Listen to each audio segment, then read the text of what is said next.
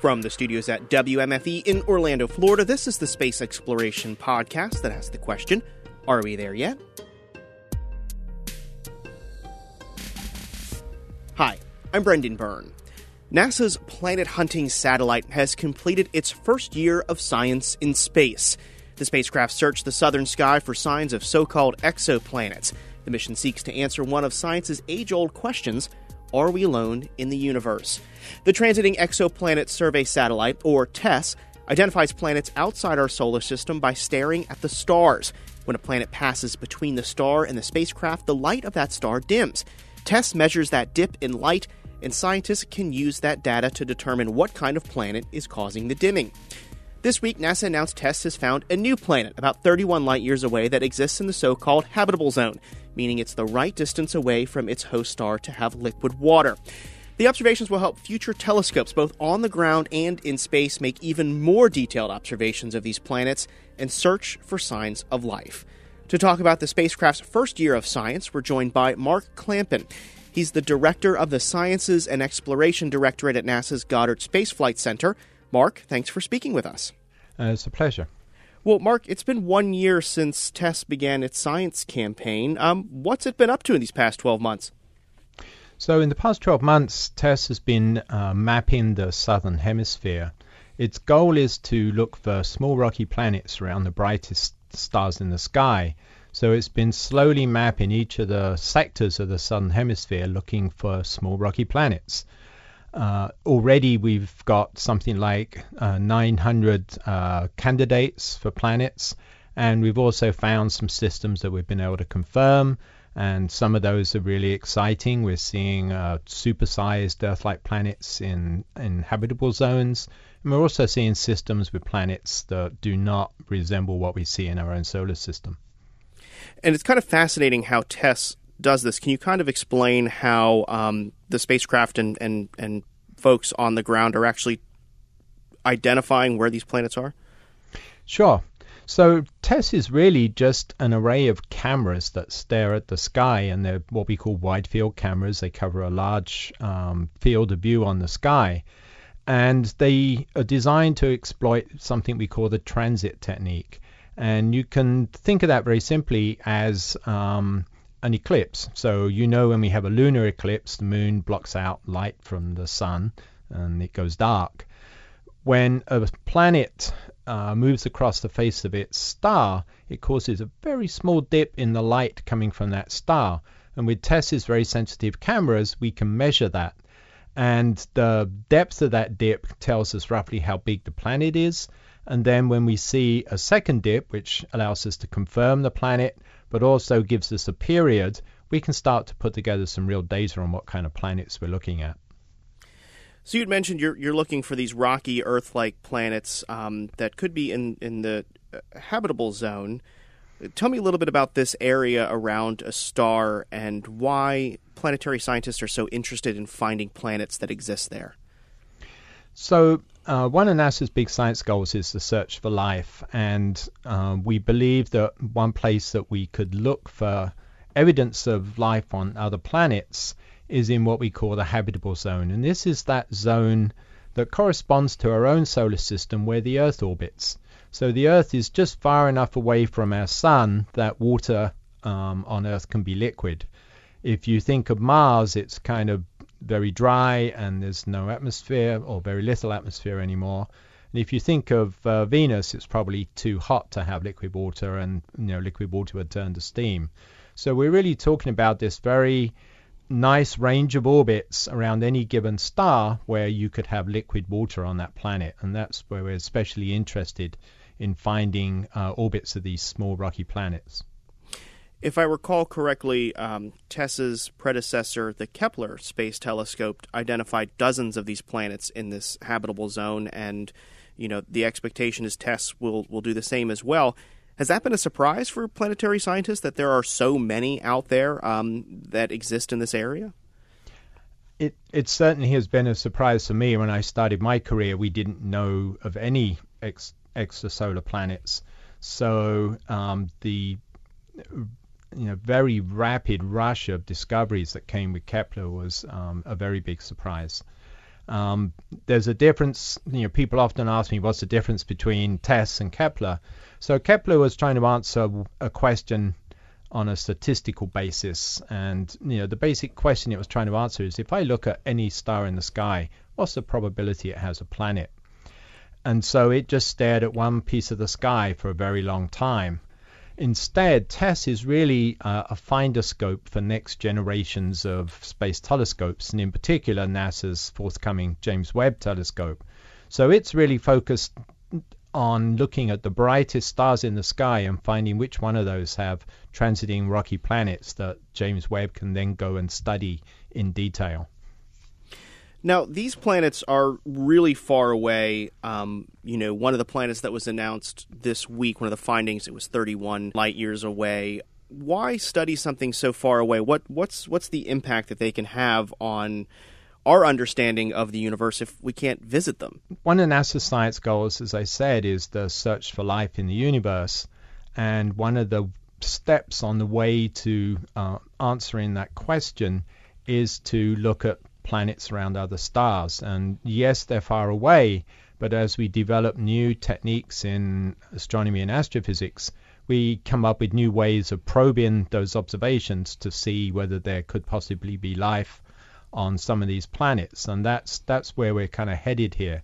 So as I said, the next generation space telescope, the James Webb Space Telescope that will launch in 2021, will be able to probe the atmospheres of some of these planets in some detail and look for specific signatures that we associate with life here on Earth, carbon dioxide, water, methane, and so on in the atmospheres of these planets. So TESS is kind of like a exoplanetary scout that's going out there and looking for these places that other telescopes will eventually go and dig deeper, right? Absolutely. TESS is finding all the targets that we will study with space telescopes and also with the next generation of ground-based telescopes for the next 3 or 4 decades. What are some of the interesting findings from this first year of the science campaign, Mark Clampin? What have you kind of, been surprised or excited about seeing in the data? Well, one of the things that I find really surprising is the number of systems we find with planets that do not resemble the ones we have in our own solar system. So if you look at our solar system, we have 4 small rocky planets, including Earth, and then we have 4 big gas giants. And what we're finding with TESS is that there are a lot of systems where all of the planets have masses that are in between the size of the Earth and the size of Neptune. Planets we just don't have in our own solar system. And in fact, one system that I'm particularly interested in has 1 super Earth-sized planet and 2 planets that are a fraction of the size of Neptune. So these are new kinds of planets, and we're interested in how they formed, why these systems are different from our own solar system.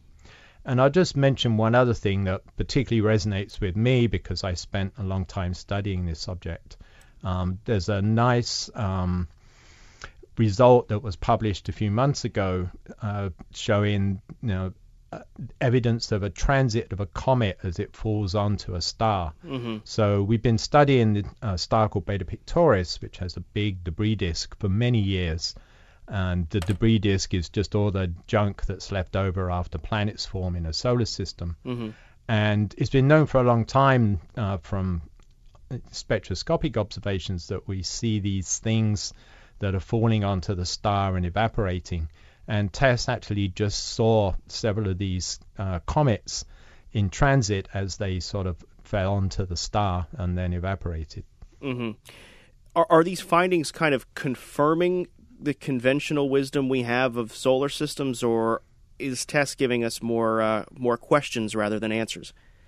No, I think TESS is raising a lot of questions about how planets form and evolve and how you get the different kinds of solar systems that we're seeing.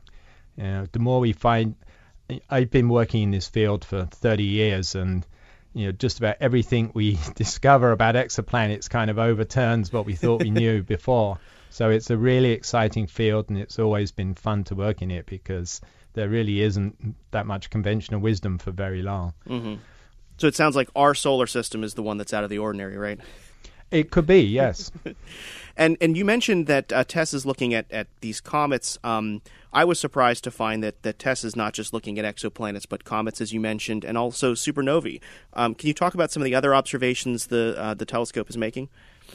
Yes, so the comet observation was interesting just because it confirmed a number of ideas about why we were seeing these evaporating, or what we thought were these evaporating bodies. Actually seeing them falling into the star is quite an achievement.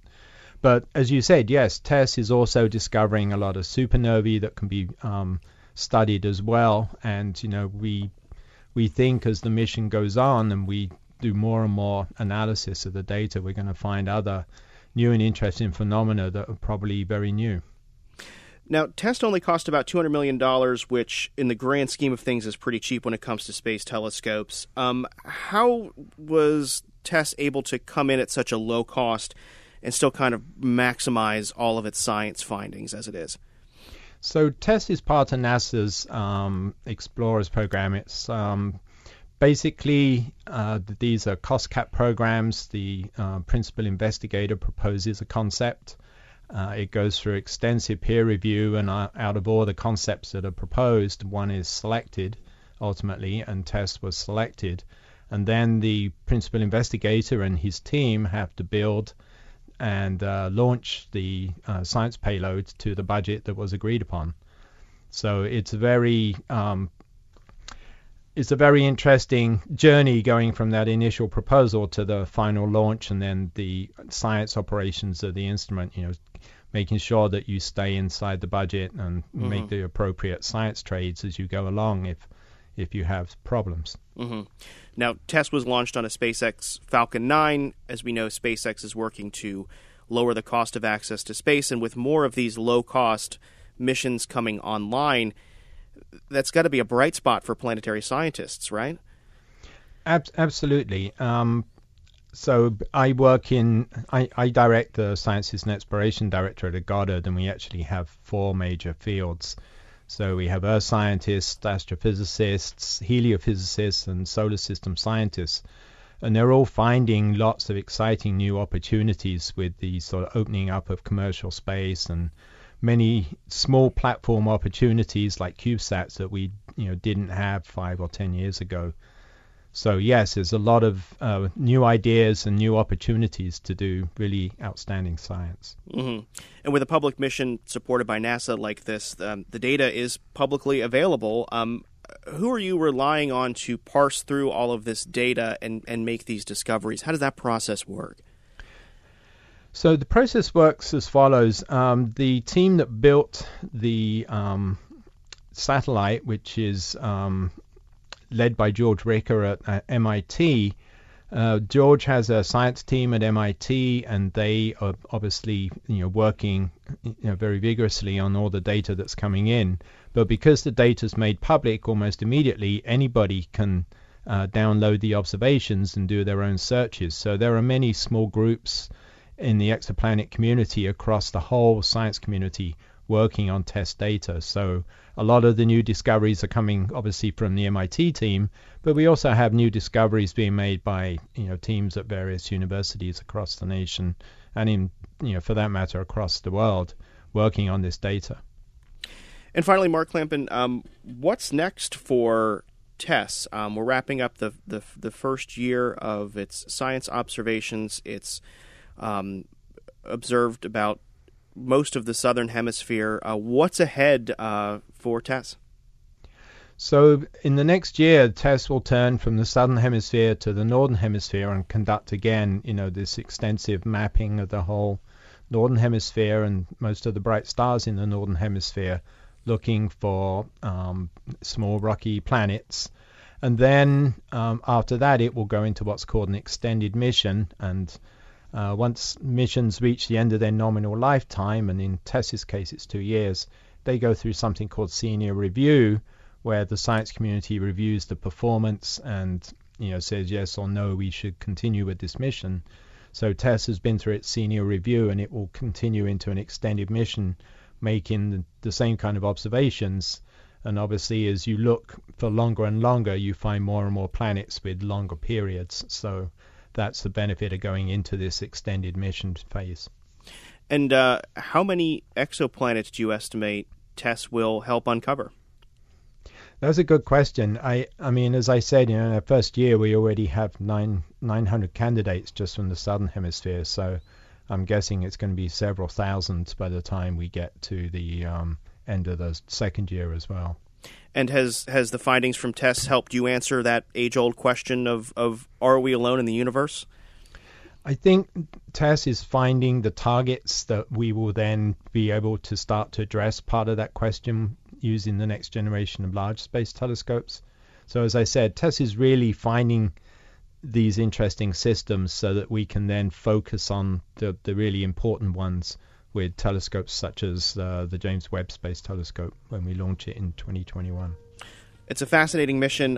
Thank you so much for speaking to me about TESS and its first year conducting its science campaign.